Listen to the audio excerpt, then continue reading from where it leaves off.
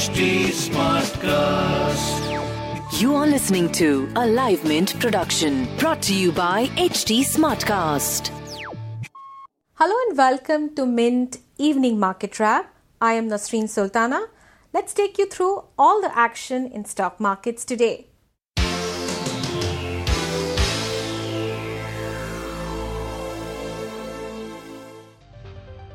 Markets tracked weak global cues as uncertainty seen in last few days weighed on sentiment, with broader markets also underperforming.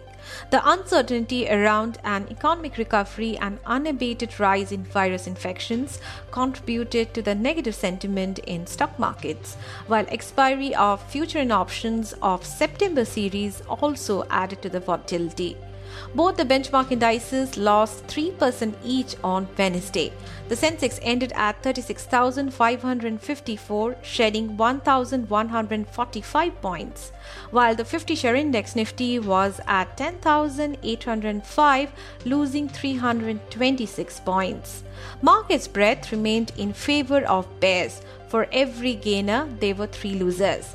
India Volatility Index or VIX gained 12% today. Among all leading sectoral indices, IT, auto, metals declined the most. Only HUL shares ended marginally in green among Sensex stocks. IndusInd Bank, Bajaj Finance, M&M, Tech Mahindra, TCS and Tata Steel were major laggards in the Sensex today, with sharp cuts of 5 to 7% each. In the IPO market, the much-awaited public issue of UTI AMC will hit the stock markets next week. The price band of the offer has been fixed at Rs 552 to 554 per equity share, and the 3-day sale, which aims to raise Rs 2,152 to 2,160 crore, will close for subscription on 1st October. As part of the offer, State Bank of India, Bank of Baroda and LIC will divest 8.25% stake each, while T. Rowe Price International and Punjab National Bank will sell 3% each through the issue in UTI AMC. Mazagon Docks Shipbuilders on Thursday said its IPO will open for subscription on September 29th, and the price band has been fixed at Rs 135 to 145 per equity share. The issue will close for subscription on 1st October. India's banking system will be among the last in the world to recover from disruptions caused by the COVID-19 pandemic, a report by rating agency S&P has pointed out. For India, Mexico and South Africa, a recovery to pre-COVID-19 levels may not arrive until after 2023, the report said on 23rd September.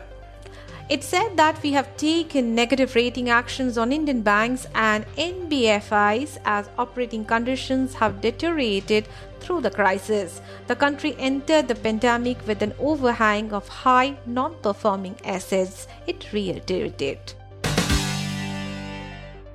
Moving on to global news, South Korean stocks fell on Thursday as tensions on the Korean peninsula reignited. The Kospi in South Korea dropped 2.6%. The move comes following reports that South Korea's defense ministry said North Korea had killed a missing official from the south earlier this week.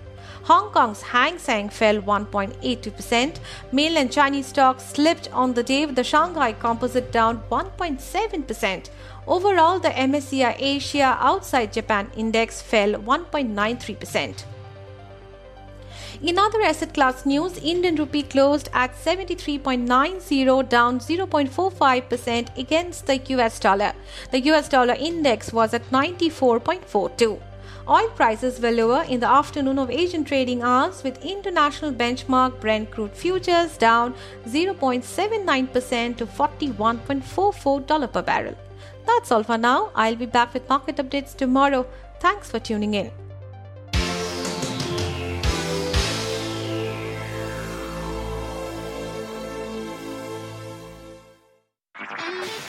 This was a Live Mint production brought to you by HT Smartcast. HT Smartcast.